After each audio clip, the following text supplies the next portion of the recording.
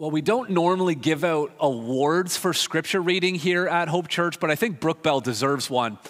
Those are a lot of difficult names there, and I knew Brooke was up for the challenge. And it's interesting, all these names, right? We don't even know. I was telling Brooke before, and she said, I don't really know how to pronounce them. I'm like, I don't know how to pronounce them either. Just say it with authority. But it's interesting because these kings would have been a huge deal at the time. Everyone would have known who they are. Everyone would have known Chedorlaomer, and everyone would have known Amraphel, and everyone would have known Shinab. Abram was the one who was a nobody, and yet thousands of years later, we're not talking about the mighty kings. No one's talking about Chedorlaomer. No one's coming up for a child dedication saying, here's baby Amraphel. No.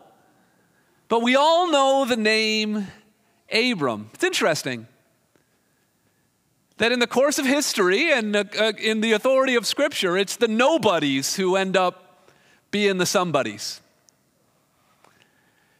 A few hundred years from now and on into eternity, no one's going to remember Biden or Trudeau or Xi Jinping or any other. No, we're not going to know how to pronounce those names. But people are always going to remember Carol Unruh and Beverly Salmon. They're the ones who are looking after your children and Hope Kids right now because their names are written in the book of life. And because they did something with their life, not to build some great country or some great army, that they devoted their lives to pouring into the next generation. People are going to remember the nobodies. And God had given this promise to Abram in Genesis chapter 12 that he was going to bless him and that through him all the nations of the world were going to be blessed. This nobody was going to be a blessing to the whole world. And quite early on, Abram starts mixing it up with world leaders. I mean, he flees a famine. He ends up in Egypt. He accidentally gives his wife in marriage, essentially, to the Pharaoh, really the most powerful man in the known world at the time. And so Abram's having to interact with Pharaoh in his court after that disaster. And now we have all of these Mesopotamian kings and the kings in the land of Canaan, and Abram's being thrust right into the middle of it. Again, these are all of the nations that God is going to bless through Abram, and we see Abram interacting with them. We see here that Abram is very courageous. The title for today's message is this: it's Courage Without Compromise. Abram is going to act very, very courageously in this story. He has grown significantly from Genesis chapter 12, where he was so afraid he told his wife to pretend that she was his sister and not his wife. Now Abram is risking his life to save his nephew Lot. Abram is being courageous because the God of promise is also the God of victory. The God of promise is also the God of victory. So before we get to the beatdown of epic proportions carried out by an old man and 318 men, I want to sort of just put some milestones in the story here for us. So we're initially going to talk about the background of the story, and then we'll talk about the battle and the courage that Abram showed in actually going to war against these four kings from Mesopotamia, and then lastly, the blessing that comes at the end of chapter 14. So the background, the battle, and the blessing. We start with the background. Look at chapter 14 of verse 1. These are the kings from Mesopotamia. It says, in the days of Amraphel, king of Shinar. Shinar is modern-day Iraq. Then Arioch, king of Elasar. Chedorlaomer, king of Elam. That's modern-day Iran. And Tidal, king of Goyim. These kings made war with Bera, king of Sodom. Bersha, king of Gomorrah, Shinab, king of Admah, Shemeber, king of Zeboim, and the king of Bela, that is Zor. So let me map this out for you. You've got four kings living in Mesopotamia, modern day Iraq and Iran. And they went to war with the kings of Sodom and Gomorrah and Admah and Zeboim and Bela. Now look at verse 3. It says, all these joined forces in the valley of Siddim, that is the Salt Sea. The Salt Sea is the Dead Sea. That's where Sodom and Gomorrah is. So there's the land of Canaan, the Sea of Galilee to the north, the Jordan River flowing into the Dead Sea. That's the Salt Sea. So the battle happened in the land of Canaan. Now, why were these kings from Mesopotamia all the way down in Canaan? Look at verse 4. 12 years they had served Chedorlaomer, but in the 13th year they rebelled. Chedorlaomer, who was the king of Elam, he was sort of the leader of these kings of Mesopotamia, and he was really the ruler of the known world, that part of the world. And if you wanted to remain safe, you needed to pay a tribute. You needed to pay tax. And it wasn't like super well organized. It was kind of more like the mafia, you know. The kings of Mesopotamia came down to Canaan and said, this is a really nice piece of land you got here.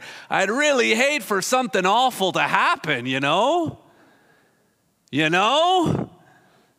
they had to pay up. And for 12 years they paid. But then in the 13th year, they didn't pay. A whole year went by. They didn't pay their taxes. They didn't pay their tribute. Then in verse 5, it says, in the 14th year, so they gave it a year. Maybe the money got lost in the mail. Maybe they just forgot.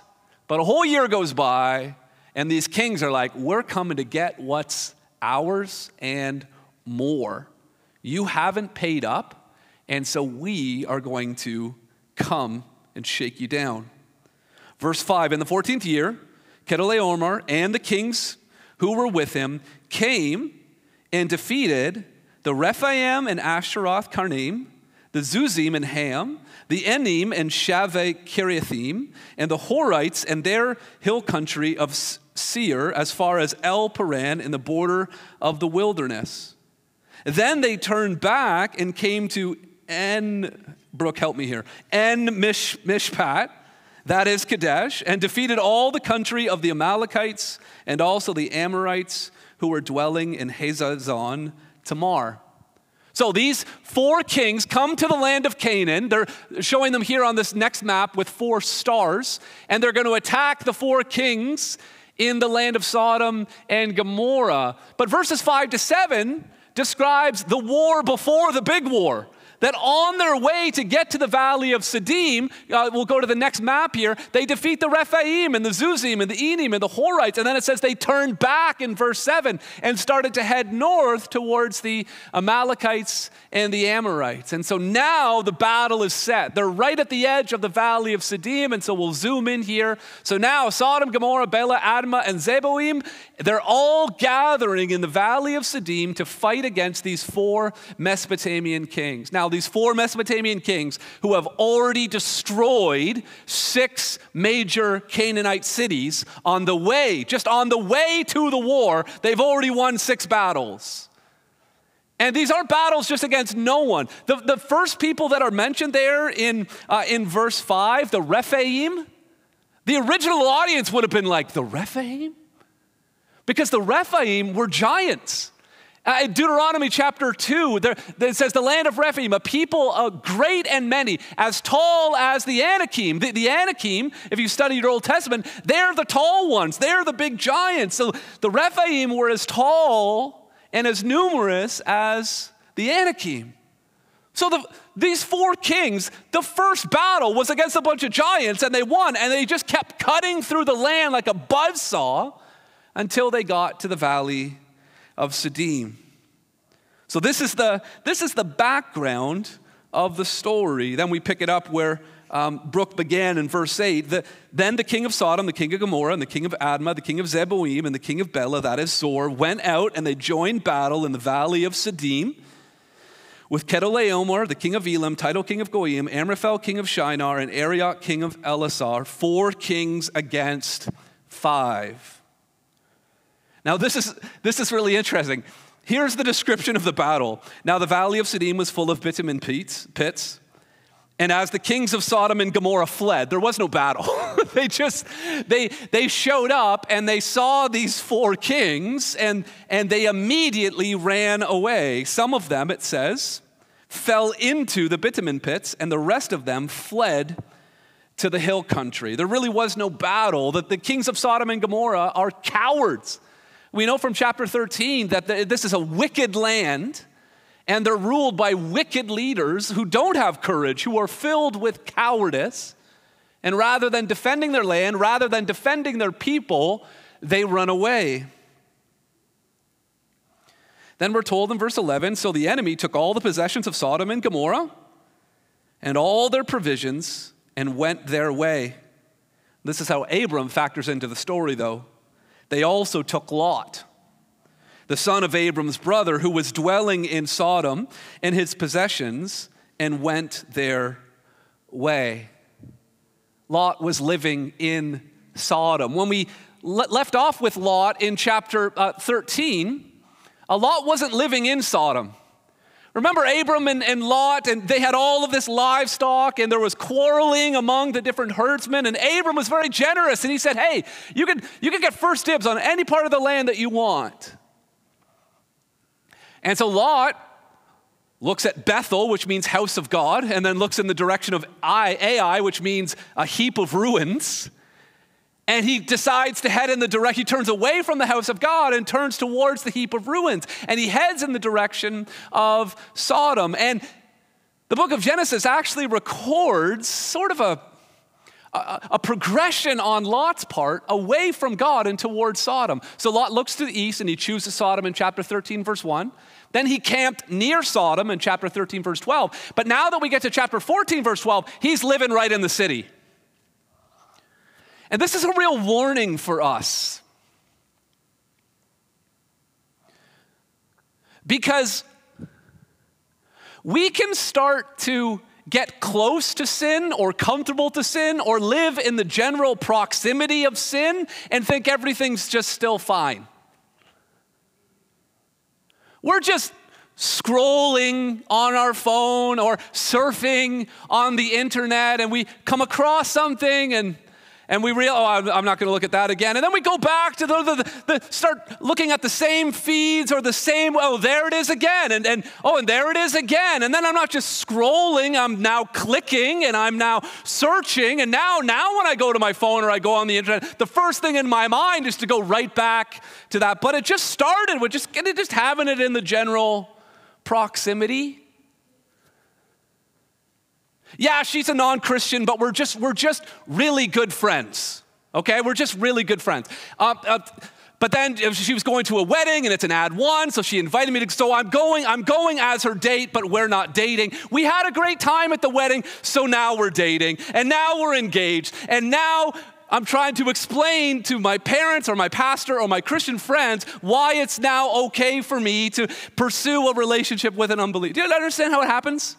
It happens just so somewhat innocently. Lot started, he's just heading in the general direction. He's camping near. Now he is living in, and he's going to suffer the consequence of living in Sodom and Gomorrah. So that's the background of the story. We live in a world that is ruthless. And Lot was clueless. Don't be clueless. Be on guard. Be on the lookout. Remember, Lot looked with his eyes. He was not walking by faith. He was walking by sight. So that's the background of the story. Sin is progressive. It starts small. He was living outside the city, and before he knew it, he was living right in it. And before he knew it, he was being carried away captive. The thing that we think we're freely engaging in can so often end up enslaving us if we aren't wise. So that's the background. Now let's go to the battle. The battle. Because we live in a world that is ruthless, we need to understand that courage is required. If you are going to live the Christian life with any semblance of integrity, if you are going to follow Jesus holistically in every area of your life, not just on Sunday, but 24/7, living for Jesus, it is going to require courage. So here's how Abram gets involved. Verse 13, the providence of God. Verse 13 says, then one who had escaped came and told Abram the Hebrew, who was living by the oaks of Mamre, the Amorite, brother of Eshcol and Aner. These were the allies of Abram. So Abram finds out that this has taken place. When Abram heard that his kinsman had been taken captive, just stop the sentence right there. Put yourself in Abram's shoes. Understanding the background of how strong and powerful these kings are, of how foolish Lot was. If you were in Abraham's shoes, and when you find out that Lot, your kinsman, has been taken captive, what would you do? Would you shrug your shoulders and say, well, there's nothing I can do? I mean, these are 4 kings. They've come all the way from Mesopotamia. They've destroyed 6 cities. They defeated 5 kings. Who am I? I'm just a nobody. You might have said something like that. You might have said something like, well, I mean, Lot's just kind of getting what was coming to him. I gave him the choice of all of the land. He chose Sodom. He chose to live in a city that was filled with wickedness. This is really just a natural consequence of Lot's bad choices. And so I can't just go in and rescue him from the consequences of the bad choices that he's made. Lot's just going to have to, Lot made the bed, he's going to have to lie in it. Abram could have said, look, I got a lot going on here. I don't want to get involved in international politics. I don't want to get involved in warfare. I just need to look after my own herds, my own family. I'm too busy. Or maybe you would have thought, well, I really want to help Lot, but there's no way for me to help Lot without also helping the people of Sodom, who are wicked people, and the king of Sodom, who's a wicked king. And so if I associate with Lot, I'm concerned that I'll also be associated with everything that Sodom stands for. And if other people see me going to rescue and fight to save the people of Sodom, then what are people going to think about me? Because I want to stand for the truth and for righteousness and following God. The people of Sodom don't do that. And so I don't know if I can help Lot because I'm not sure what it will do to my reputation. It's complicated, isn't it? And when things are complicated, it requires courage. C.S. Lewis describes courage like this. Courage is a virtue. You know, you have virtues like love and loyalty and humility and honesty. He says courage is really just all of the other virtues at their breaking point. Abram loved Lot for all of his failings. Abram knew Lot was his family. Abram loved Lot, but now love is being pushed to the max. It's at the breaking point. How much do I love Lot? Do I love him a lot? Do I love him a lot? He's Lot. Do I love him enough to be able to risk everything, to risk my life to try to save him? It comes to the breaking point. We know honesty is a virtue. There are times where we speak the truth and it turns out really good for us, that good things happen to us when we speak the truth. There are other times where everyone wants us to speak lies and we know we need to speak the truth, and that's where we need courage. Truth is a virtue, truth speaking, honesty is a virtue, but it needs courage to get you over the hump when you feel like you've hit the ceiling and you're maxed out on speaking the truth and you don't know if you can anymore because it's going to cost you. Courage comes in when there's a cost. Abram loved his nephew, and he was going to need courage. So what's he got? Abram heard this. It says that he led forth his trained men, born in his house, 318 of them. Again, we're getting a picture of how wealthy Abram was. He doesn't just have like a small, herd of a few cattle. He's got a large staff, a big team, 318, not just 318 people, 318 men who were, children of older men and who had wives and children. He had all kinds of people living with him, working for him. So he got them together. They were trained. They were trained on how to defend, right? The wealthier you become, the more astute you have to be at sort of protecting what you have, especially in those days. So these men were trained on defense, but now he's going to send them on offense. That's all he's got. 4 kings with 4 armies, and he's got 318 men. And then it says that he went in pursuit as far as Dan. So let's plot this on the map here. So the Valley of Siddim is there. Mamre is where Abram was living, 200 kilometers to the north. He chased them down in Dan. Now, Dan would have been added under the inspiration of the Holy Spirit. After Moses wrote this, someone would have written in the margin just to try to explain, because Dan didn't exist as a place back then. And that they ended up going as far as Damascus. So Abram marched with these 318 men for 200 kilometers. Like imagine, you just get some of your friends together. Let's walk to Barrie together, shall we? He chased them for 200 kilometers.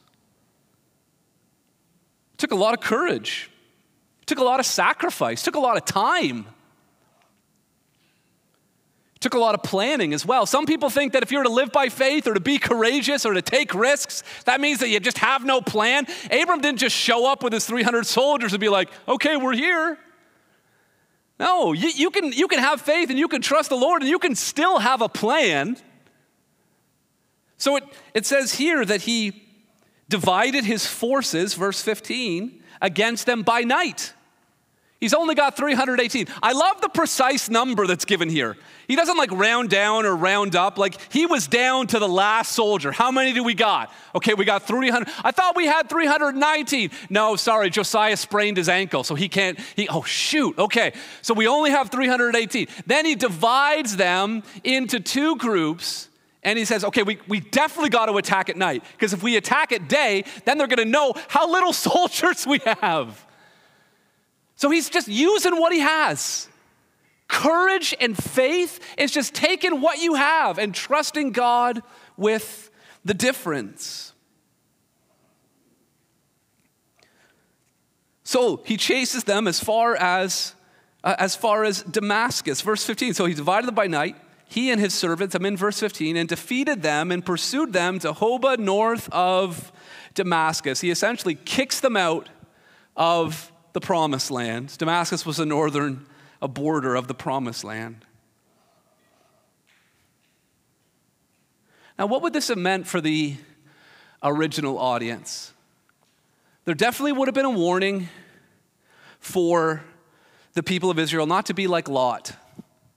Don't get too close to sin. Don't get too close to the world. That's why you have all of these warnings about the other nations. When you get close to sin, it's kind of like my kids near a creek. As soon as my kids are anywhere within shot of a creek, I'm like, I might as well go home and get a towel and a change of clothes. Because it's just, you can be on the edge of the creek and you're throwing rocks in the creek or you're sending boats down the creek, and then what happens? You're in the creek, right? It's just bound to happen. And we think that we can somehow stay near to sin or stay close to the world or sort of have one foot in and one foot out. And before we know it, we're just completely in. So there would have been a warning for people not to be like Lot, but there also would have been an encouragement for people to be like Abram. Because a lot of these places that are described here are places where the people of Israel were going to have their own battles, where they were going to have to go up feeling outnumbered by the enemies that they were fighting in this very land. And if God was able to bring victory for Abram with 318 men, then God will be able to give victory to you, because the God of promise is a God of victory. And so the people of Israel would have Abram in mind when they came across a teaching like this from Moses in the book of Deuteronomy, where Moses says, when you go out to war against your enemies and see horses and chariots and an army larger than your own, you shall not be afraid of them, for the Lord your God is with you. God was with Abram, and he was going to be with Israel. And then throughout the history of the people of God, again, God works in these patterns, these types, where you see this small army who should do nothing but lose. They end up winning. We see it with Abram. We see it with the people of Israel when they go into the promised land. We see it with Gideon, almost the same size army, and he attacks by night as well. It's almost like he took there's got to be some sort of biblical precedent for what I'm doing here. It's almost like Gideon went to Genesis 14 for the war plan, for the battle plan. David at Ziklag had very few men, but won a great victory and rescued those who were captured. We see this theme time and time again. And there's another story in the Bible that's strangely similar, where a relative makes some stupid, sinful choices. And rather than choosing to be in the house of God, chooses to live in a heap of ruins and gets trapped there and can't get out. And there's nothing but slavery and death for them until one of their relatives, against all odds and showing nothing but weakness, wins an incredible victory. Do you know that story? You're the stupid relative. You're Lot. And rather than choosing to follow God, all of us chose the filth and wickedness of Sodom, and we got caught in it and became slave to sin and death. And Jesus on the cross, at the ultimate expression of weakness, won a victory for us.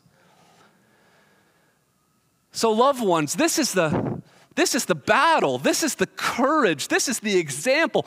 Abram sets the tone of a theme that was going to be woven all throughout the rest of the Bible that culminates in the cross of Jesus Christ and the victory that he has won for us. So we have the background, and we have the battle and the courage that Abram showed. And then lastly, we have the blessing. And if you're taking notes today, just under the heading of blessing, just write this down, that compromise must be resisted. Compromise must be resisted. It's oftentimes at the moment of greatest personal victory where we simultaneously face the moment of deepest and darkest temptation. And that's what happens here. That as Abram is enjoying and he's feasting and he's experiencing the blessing of God with Melchizedek, the king of Sodom is right there too, making an offer. And compromise must be resisted. Verse 17, after his return from the defeat of Chedorlaomer and the kings who were with him, the king of Sodom went out to meet him at the valley of Shaveh. So the king of Sodom's done hiding now. Is it safe for me to come out now? Hiding in the bitumen pits. Maybe he was one of the ones who even fell in. So they're meeting in the king's valley. But before we get to the king of Sodom, look at this character, the king Melchizedek. Melchizedek means king of righteousness. Melchi means king, Zedek means righteous, so his name means king of righteousness. His position is that he's the king of Salem. Salem means peace. Later on, Salem would be called Jerusalem, which is the city of peace. So here's the king of righteousness, who's the king of peace, and he's reigning in Jerusalem, and look what he brings with him. He brings bread and wine. That's interesting. Here's the king of righteousness, the king of peace, reigning in Jerusalem, bringing bread and wine. If this sounds like anyone, you're on the right track. He's not just a king, though. He's also a priest. He was a priest of God Most High. So Abram was not the only one who was walking with the Lord at the time. That the traditions about Adam and Eve and the Noah and the faithfulness of God had not just been passed down to Abram and his family, but Melchizedek, although we don't know his family, was a priest of the Most High God. In Genesis 14, we have the first mention of warfare, and this is the first time the word priest is used when we're introduced to Melchizedek. Here's what Melchizedek says, verse 19, "Blessed be Abram by God Most High, possessor of heaven and earth." Melchizedek wasn't a polytheist like everyone else around Abram. He didn't believe in multiple gods, that there was a war god and a water god and a sun god and a moon god. No, there's one God who's the possessor of heaven and earth. He owns it all. So he says, "Blessed be Abram." Then he says, "And blessed be this God Most High, who has delivered your enemies into your hand." Now, I don't know if this came by divine revelation or just common sense, but Melchizedek took one look at Abram and like the 318 guys that were with him, and he's like, okay, this must have been an act of God. There's no human explanation for what has just taken place. This had defeat written all over it, and yet somehow you've been victorious. So blessed be God, because he as the one who gave you this victory. And then Abram's response is a tithe. Abram gave him a tenth of everything in verse 20. Tithe and tenth, it's the same word. A tithe just means 10% or 1/10. This is how Abram practically lived out the theology that Melchizedek described in verse 19. Melchizedek said in verse 19 that God is the possessor of heaven and earth. He was the possessor on everything on the planet. He was the possessor of everything that he took back, that was in the possession of the four kings of Mesopotamia, and that had previously been in the possession of all of the kings of Canaan, and was now in the possession of Abram. Abram knew that all of this wealth is actually the possession of God. And the way that he practically lived out that theology was by giving a tithe. That's why we give at church. That's why the principle of tithing is still practiced among Christians today. Not to be legalistic about it, but as an expression of worship, to say that as I am giving, whether it's online or through an envelope or some other means, I am giving this amount, this tenth. I'm giving this as a symbol. It doesn't have to be a tenth. It could be more than a tenth. But I'm giving this as a symbol to show that God owns everything else. And the original audience would have totally understood that. Here's a priest, and Abram is tithing to the priest. In the book of Leviticus, the people are told to give their tithes to the priest. God says every tithe of the land, whether of the seed of the land or of the fruit of the trees, is the Lord's. It is holy to the Lord. Every tithe of herds and flocks, every 10th animal of all that pass under the herdsman's staff shall be holy to the Lord. So Abram, who has just gained more wealth, chooses to worship with his wealth rather than to worship his wealth. You will either use your money to worship God, or you will end up serving money as your God. In verse 21, the king of Sodom speaks up and he says, "Give me the persons." I mean, how out of place is this?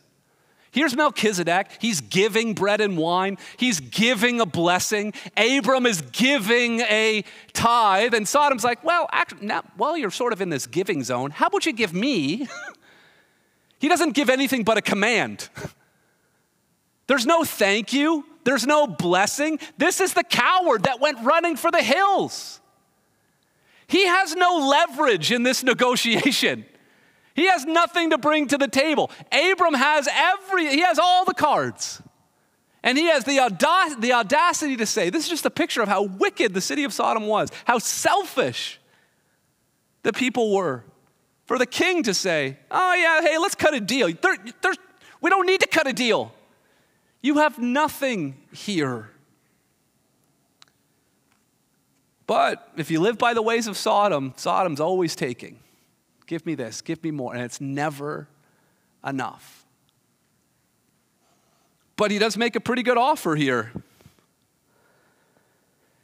What Abram ends up doing is quite remarkable. Abram could have kept everything. Abram could have gone with what the king of Sodom was recommending. Give me the persons and you can keep all the goods to yourself in verse 21.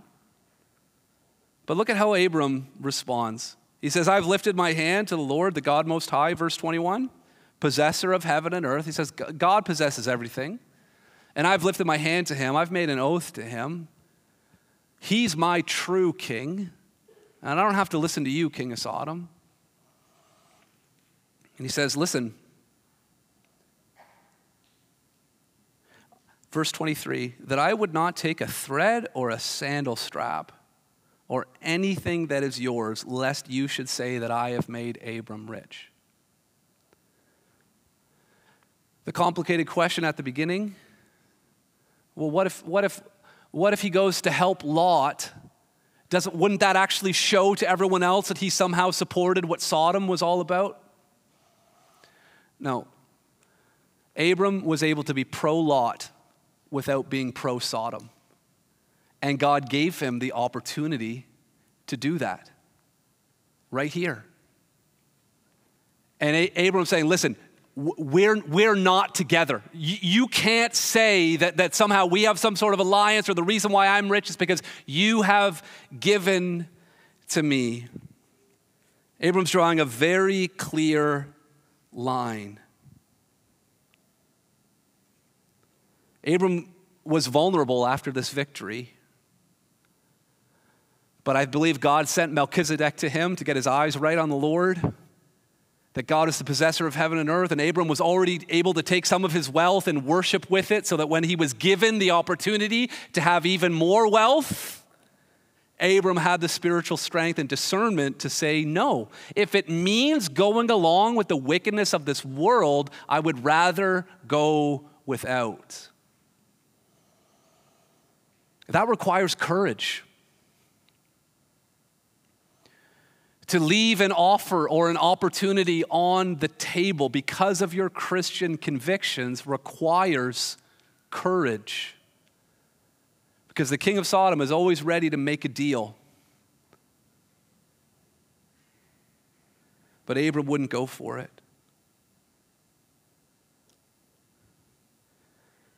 And God sent this Melchizedek to him to bless him, to bring him bread and wine, and to receive a tithe. And the king of Sodom, his name was Bera. We don't hear about him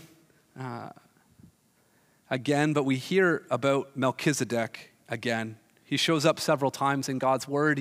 He shows up in Psalm 110 and in Hebrews chapter 7.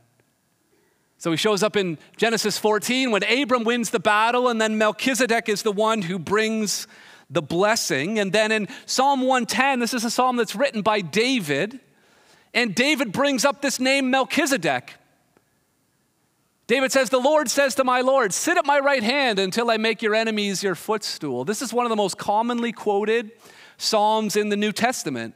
Jesus loved this psalm. He was always asking people about this psalm. Remember when he arrives at Jerusalem and they start peppering him with all these questions about marriage and about paying taxes to Caesar, and then Jesus says, hey, I got a question for you guys. What does Psalm 110 mean? Who's David talking to? When he says, the Lord says to my Lord, David's future offspring is going to somehow be his Lord? How is that possible? Psalm 110 was sort of an interpretive, hermeneutical challenge for the people of Israel. Who could be greater than David? What king could ever be greater than David? Because the king has to be a descendant of David. And then Psalm 10 goes on to say that the Lord has sworn and will not change his mind. You are a priest. How could a priest come from the line of David? The Fogarty family have a son named after the tribe of Judah. That's where the kings come from. And the tribe of Levi. That's where the priests come from. You can't have a descendant of David be a priest because he can't be a descendant of Levi. But David says, oh, my descendant is going to be a priest like Melchizedek. So Psalm 110 says that there's going to be a descendant of David who's going to bring sort of Abraham, the one who wins the battle, and Melchizedek, the one who brings the blessing. That's going to become one and the same person. And then in the book of Hebrews, Jesus becomes that descendant of David. He's the one who wins the battle, and he's the one who brings the blessing. Now, the author of Hebrews is trying to convince Jewish Christians not to compromise, not to go back to following the Jewish dietary laws or worship at the temple or sacrifices. He's trying to keep them on the track of just trusting in Jesus once for all sacrifice. And in order to do that, he argues that Jesus is greater than Moses and that Jesus is greater than Joshua, who won the great victory. And then in Hebrews chapter 6 and 7, he talks about how Jesus is greater than the priests, the descendants of Levi. He says, we have this as a sure and steadfast anchor of the soul, a hope that enters into the inner place behind the curtain of the temple, into the Holy of Holies, into the presence of God. It says that Jesus has gone as a forerunner on our behalf, having become a high priest forever after the order of Melchizedek. Now, the one priest once a year would go in beyond the curtain as a representative of all the other people. The other people didn't get to go in, just one priest went as a representative. But look at how Jesus is described. He goes in behind the curtain, not as a representative, but as a what? As a forerunner. What does a forerunner do? The forerunner runs where everyone else is going to run. That Jesus has opened up the curtain into God's presence, and not like the priest who closed the curtain behind them and then opens it up and closes the curtain. No, Jesus went as the forerunner. He opened up the curtain and keeps it open and says, because of my sacrifice for sin, you can enter into the presence of God. But Jesus was a descendant of Judah, not a descendant of Levi. And so he has to be of a priesthood of a different sort, the priesthood of Melchizedek. Now, to keep this sermon from going on for another 2 hours, this chart, you can take a picture of it if you like. This chart outlines the flow of Hebrews chapter 7. Jesus is comparing the priests of the Old Testament to Melchizedek and to Jesus. First about tithing. The sons of Levi collected tithes. That's in the book of Leviticus. Tithes from their fellow brothers, the other sons of Abraham. But Melchizedek didn't collect tithes from the brothers, the sons of Abraham. He collected tithes from Abraham himself. Then he talks about the qualifications. The reason why the high priest gets to be a high priest is because he's a descendant of Levi. Jesus is a high priest, but he has no beginning or end. Melchizedek just seems to show up out of nowhere. Everyone else in the book of Genesis has a genealogy. We all know where they came from. But Melchizedek, we don't know where he came from. Just like Jesus, in the beginning was the Word. He was just always there. And he was always there, and he always will be. So the priests would serve for a short term. They would serve temporarily, but Jesus served permanently.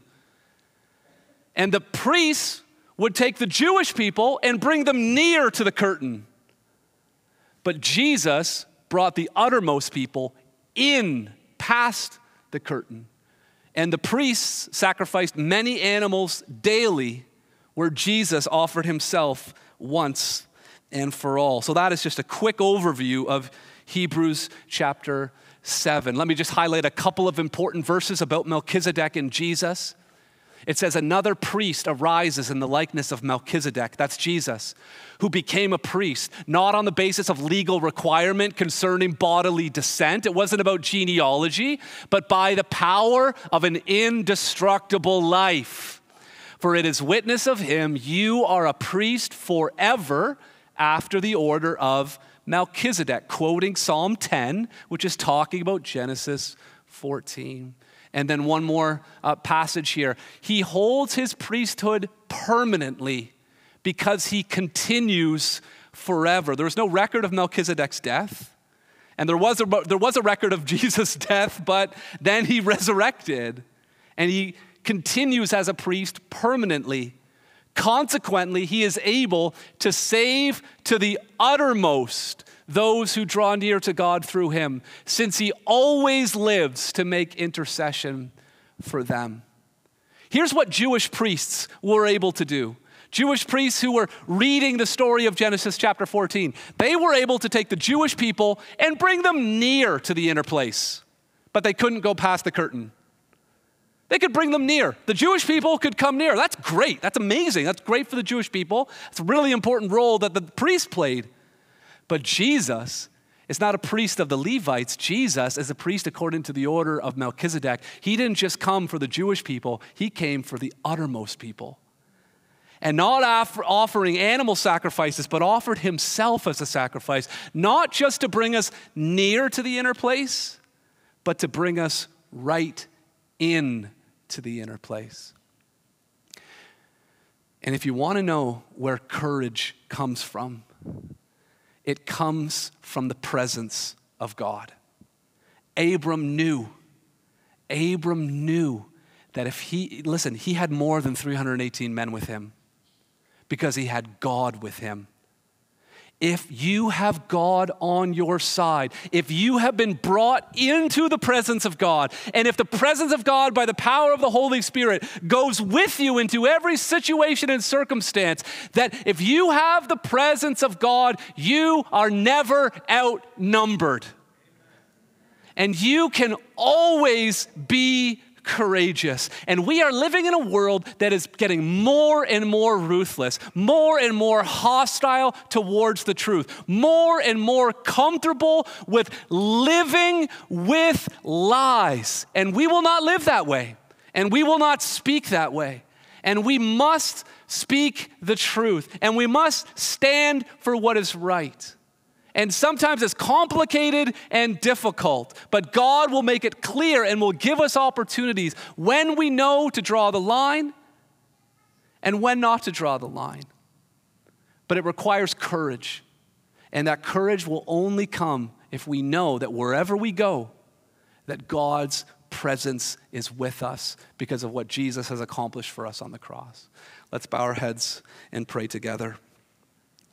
Our Heavenly Father, we come to you in the name of Jesus, the greatest victor, the one who ran after us. Abram traveled 200 kilometers from his home to the region around Dan to rescue his relative. Lord Jesus, you came from heaven to earth to rescue us.